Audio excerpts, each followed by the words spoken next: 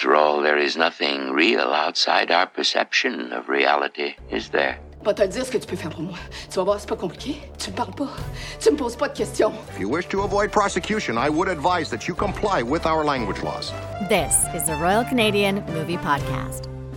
So, hey, welcome RCMPod listeners as well as Legal Cut Pro listeners. Very exciting little crossover episode here, so both listener bases can kind of get an idea of what we do. We are excellent companion podcasts as well as companion friends. I'm Becky Shrimpton. I'm coming from Toronto. Who else is here? Well, this is Greg Pang coming from Edmonton. And Michelle Molineux, also in Edmonton. Fantastic. We love our wintry, blustery friends. Cameron Maitland, for those of you who do not know, is also my regular co-host on the Royal Canadian Movie Podcast. He is unavailable right now because he also does very fancy things for the Hollywood Suite channel and network. And he is currently at the Indie Spirit Awards doing red carpet interviews over there, asking people fancy questions. Ooh. So I know, it's awesome. So if you want to get a good idea of kind of what he does, you can go check him out on Hollywood Suite. I always plug it because he asks like these fantastic questions of like the deep cut directors, and they're always just so delighted. So I always got to plug his stuff. It's great. Ooh, that's fantastic. Awesome. Oh yeah, it's awesome. But let's start with you guys. So tell my listeners a little bit about what Legal Cut Pro is and what you guys do. Legal Cut Pro is a Canadian entertainment law podcast. So we concentrate. What that means is that we pick topics and certain legal issues that could be relevant and interesting for Canadian independent filmmakers, and not just Canadian independent filmmakers, but perhaps other independent filmmakers. But of course, since we are lawyers in Canada, most of the limit of our legal knowledge and expertise is contained to Canadian law. But in the end, it is something where we want to bring value to the film community and educate them a little bit about the legal issues that you could possibly encounter while making a film. Now, on your guys' show, you guys usually pick like a case study of the week, and you're not giving legal advice, but you are saying, hey, this is something around this situation you might want to be aware of. Some of the examples you used are American, some are Canadian. What's sort of the difference between the two, and what are Canadian listeners going to get out of it?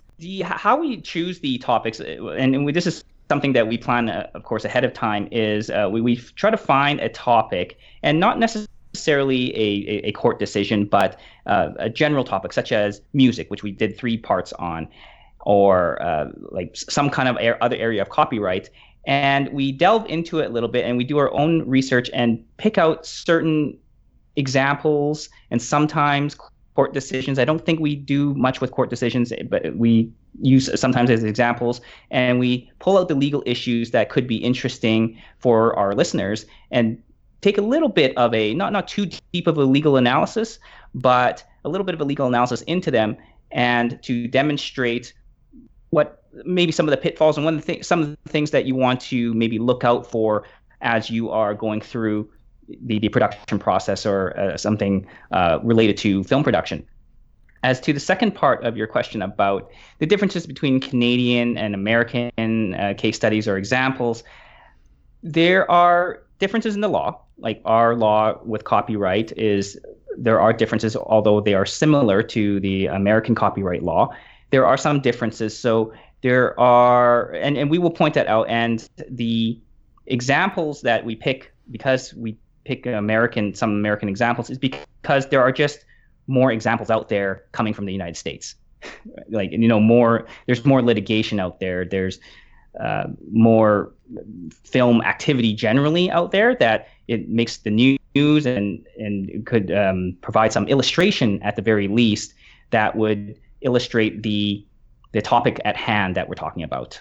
Now, Michelle, how do you interact with Greg on the show? You guys co-host this. Greg has been an amazing mentor to me, so I'm learning a lot as we go, and I've been learning from my background as a lawyer, so I'm still a bit of a baby lawyer. So I learn a lot from Greg, and then I'm also a producer. So sometimes there are things that I'm also learning as a film producer that allow me to really kind of dig in and learn a lot more about different subject areas. Now, why would those subject areas matter to people who are like, I just want to get some friends together and make a movie. We're going to make $1 million by getting into Sundance the first year. Like, why would they want to listen to your podcast? Why is your information important for people? Greg, did you want to take this one? Sure, I'll take it. And I'll take it as a sort of a tie into our next episode that we'll be recording right away about drone law. And because the use of drones is so prevalent nowadays that a lot of filmmakers will be using drones to capture that kind of aerial footage. And one of the illustrations or examples that we are going to talk about, which has gotten some media attention, is about that drone pilot who flew his drone to him, right, Michelle? Yes. The pilot, yes. Mm-hmm. He flew his drone over the crowd during the Raptors, the championship win at where was it again? It was at Nathan Phillips Square. Yes. And he did it contrary to Transport Canada's regulations. So this is important because if you are going to engage in certain activity for your film, to get footage for your film, and if something like that includes like flying a drone, you need to be aware of the regulations out there as set by Transport Canada so you don't incur liability and pay money and potentially be exposed to other types of liability and fines and et cetera, by engaging in those kinds of activities. So it's to help you, if not to lawyer yourself, of course, it's to at least inform you of this issue and know when to seek legal advice before you get into trouble. Something else that's very interesting for me, too, as I'm developing my own projects is understanding the concept of fair use, which we also have this understanding of what American fair use is because they had the Larry Flint trial and all that of like, yeah, we can make fun of Jerry Falwell all we like. Canada didn't have that trial. And so our fair use laws are different from what I understand from what the Americans have. So often Canadians will make assumptions of like, oh, yeah, we can do this because the Americans can do this. But that is not always the case. Yeah, and that is quite correct. And I get that question quite often about fair use. What are the differences between fair use and in Canada we call it fair dealing, but it's the analogous concept. And one of the biggest differences that we have is that fair dealing in Canada has not been as litigated, as in there hasn't been as many court decisions to help us interpret what these provisions of fair dealing mean, as opposed in the U.S. They have a much larger history. For example, when you're talking about fair use in the realm of parody, we have that similar defense under fair dealing of parody, but it's not very well litigated. There is some case law, but we don't have as much guidance, right? So where in some areas of fair use, an American lawyer might be more confident in stating his or her opinion that, yes, we can not slot this under fair use, but we're confident that this is this is very defensible under fair use, and therefore we think that although it may attract a claim, that their claim would have absolutely no merit, and we can sign off on this because it's fair use of that content. Whereas in Canada, it might not be something that we can as easily as lawyers rely on because we don't have that kind of case law history around certain subject areas under fair dealing. Well, Michelle, let me ask you this as a producer. What sort of pitfalls have you personally been able to avoid and manage having at least a cursory knowledge of the law? I think it's been really helpful. I read contracts a little bit more thoroughly or paying attention to them a little bit more. And I think there are definitely things kind of I can catch that could have become a problem. But then thankfully I've been able to flag them and realize, okay, maybe I should seek some advice from Greg on this before I continue. Can you legally give an example without using names of hey, this is something that's common in contracts that someone might think, oh, this is totally fine. And it's no, you're actually signing your rights away. One example actually is we had a series this summer on music licensing. And that was one that was really interesting, is using a lot of different sources of footage and realizing that a lot of the standard licenses that websites offer maybe don't actually cover everything that you actually need them to cover. So kind of really looking into what actually are you licensing, and is everything covered that you need? Something I really love about your guys' show as well is you've got a great back and forth and a great rapport, but you tend to take a humorous view. I mean, you're talking about very serious subjects, but you take a humorous view of like, hey, so this guy did this. Wasn't the brightest, but let's explain why perhaps it wasn't the brightest. I really appreciate that you guys take like a funny view as opposed to like, this is bad, don't do this. How did you kind of develop that back and forth rapport, and why did you decide to take that approach as opposed to the straight, dry narrative? If we made law boring, no one would listen. Good answer. That's part of it. Well, Becky, me and Michelle don't know each other too well. I think when we first started this, or at least when we first started this podcast, we didn't know each other too well.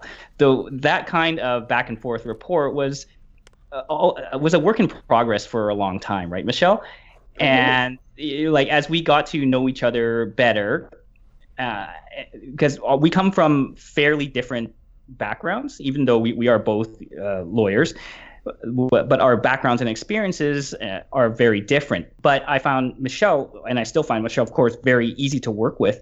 And that rapport developed quite organically. And as I got to know Michelle's sense of humor and her tolerance for, in my particular brand of humor, then I knew at least it got more comfortable for me to be able to navigate these kinds of topics with her and to produce content for users that are not, in when we're talking about law, it could be very dry, right? So it's not very dry, and it's entertaining, hopefully entertaining at the same time. And even if people find it funny, then that's great. Well, I think we all love a good story about someone who's made a terrible mistake and how we can avoid that ourselves, especially as filmmakers, producers, actors, even as they're looking at contracts and working with different people, non-union, union, understanding all of the rules and regulations, very important. So I really love your guys' podcast. How do people find you guys? Michelle? Oh, I'll take this one. Okay. You can find us on Instagram. We're at Legal Cut Pro. And I believe we're on all of the regular streaming podcast places. I don't know the fancy words for that, Greg. Yeah, exactly. Google Play, Google Podcasts, Apple Podcasts, Spotify, those places, Stitcher as well, I think. So yeah, that I think that sums up where to find us, right?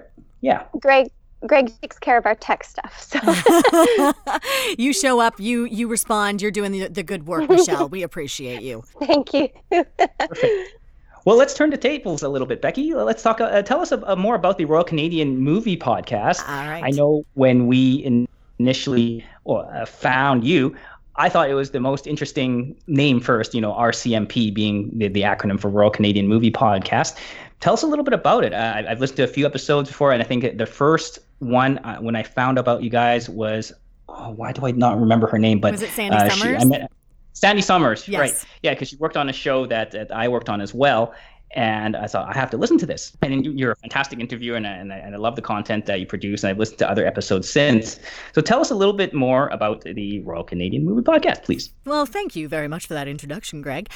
So the Royal Canadian Movie Podcast, or RCMPod, as we call it, we are basically dedicated to creating a primer of the best of Canadian film. So we're there to tell you about the best films and the stories about those films. So every week we invite industry guests on to either pick their favorite Canadian film or something that really inspired them, or they can pick something that they were a part of that was a major part of film history. So, for example, Jane Eastwood came on and she talked about Going Down the Road. Don Carmody, who's an Emmy-winning producer, he talked about two films. He talked about one called Coming Home, as well as Polytechnique, which is one of Denis Villeneuve's first films. Both of those are incredible. But that man has been doing stuff since the early 70s, in the days of like Cinepix. He's worked with David Cronenberg on all of his early stuff. He did the squibs on Rabid, so he's got great stories about squibbing up Marilyn Chambers. He came on and talked about those things. We have Kevin Sullivan talking about Anna Green Gables and his work. So really it is a little bit about what is Canadian film, what's the good stuff, and how do you find it? Because we're so inundated by American content, and often, I don't know about you guys, but I think we're traumatized by Canadian film in school, because they make us watch watch a lot of the stuff that is straight up bad. It's terrible. And when you think of Canadian film, you're like, oh, it's Joshua Jackson riding his motorcycle across Canada in 1 week. That film blows. It's Paul Gross talking about, the curling team, and they're going to do a whole thing, and Men with Brooms has its moments, definitely, but not a great film. Canada has some unbelievable stuff. It's weird, and it's fun, and it's harrowing, and it's like nobody else is making, and it gets buried. And some of it is accessible because the Americans pick it up or the Europeans pick it up, and they hold it up as like this big bastion of like, look, this is the best thing this year. And then we acknowledge it. But there's so much stuff that we just don't. And so we've been doing this since 2016, and I'm still finding these little treasures of like, oh, that's here. Oh, this was a thing that was one of the best movies I saw this year, and it's Canadian. And people don't often want to do the work. We want to turn on Netflix. We want to watch that one film that pops up. It's in our algorithms. We don't search. So we're doing the searching for you. We tell you how to find them. We tell you how to rent them. We tell you what they are. If you like blank, you're going to love this. So that's kind of what we're doing, is we're doing the work for you. Go watch some Canadian film, you lazy bums. Love it.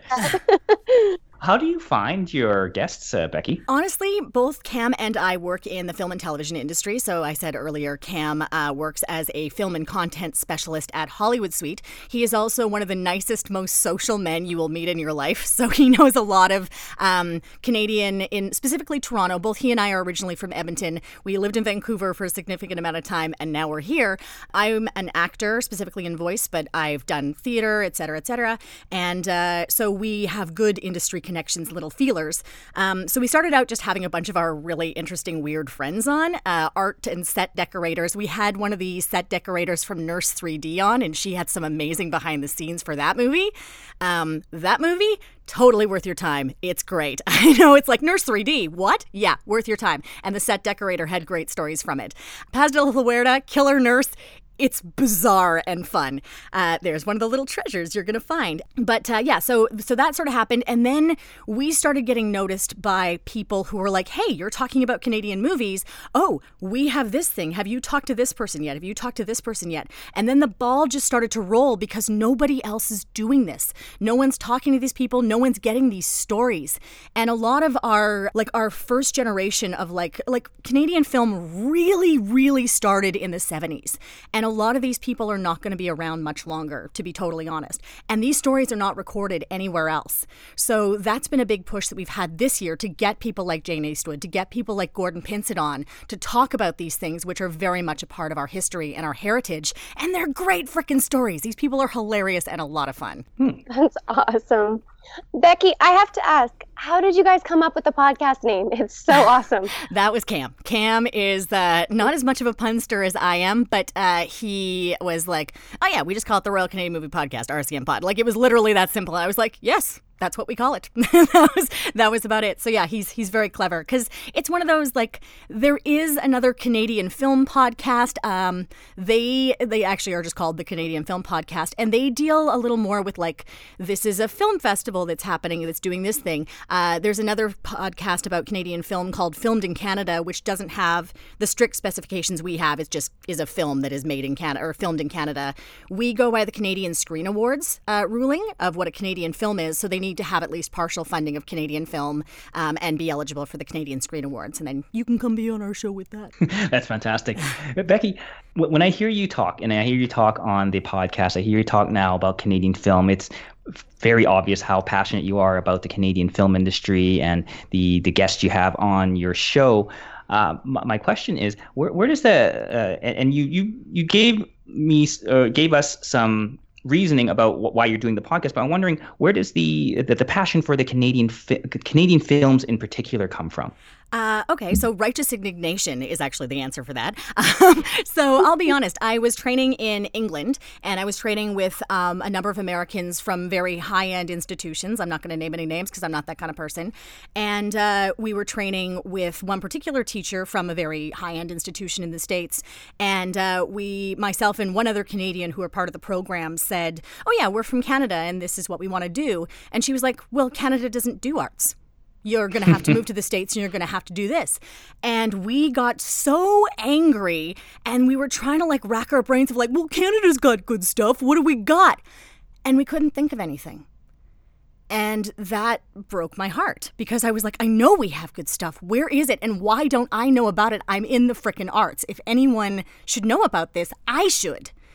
And that's what, when Cam and I decided we wanted to do a podcast together because we're good buddies, we were like, well, why don't we do this? Because literally no one else is doing this, and that's a travesty. And like I said earlier, we are so under attack, straight up attack by American media influencing us. And there's so much good stuff and so many careers, and we have such a massive artistic brain drain. It's heartbreaking how many artists we're losing in every medium. I mean, podcasting, they just picked up Connie Walker for Gimlet.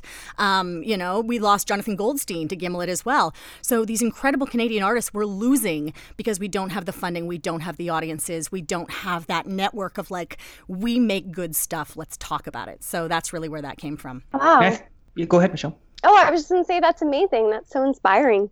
Yeah, just find shit. Like I'm sorry, I swear, but like that's the thing. It's there, you just have to do the work, and now we're doing the work for you. And I find that really inspiring as well, Becky, because I remember way back, and I'm taking myself way back to when I was an undergrad, and we had a business of film course or something like that.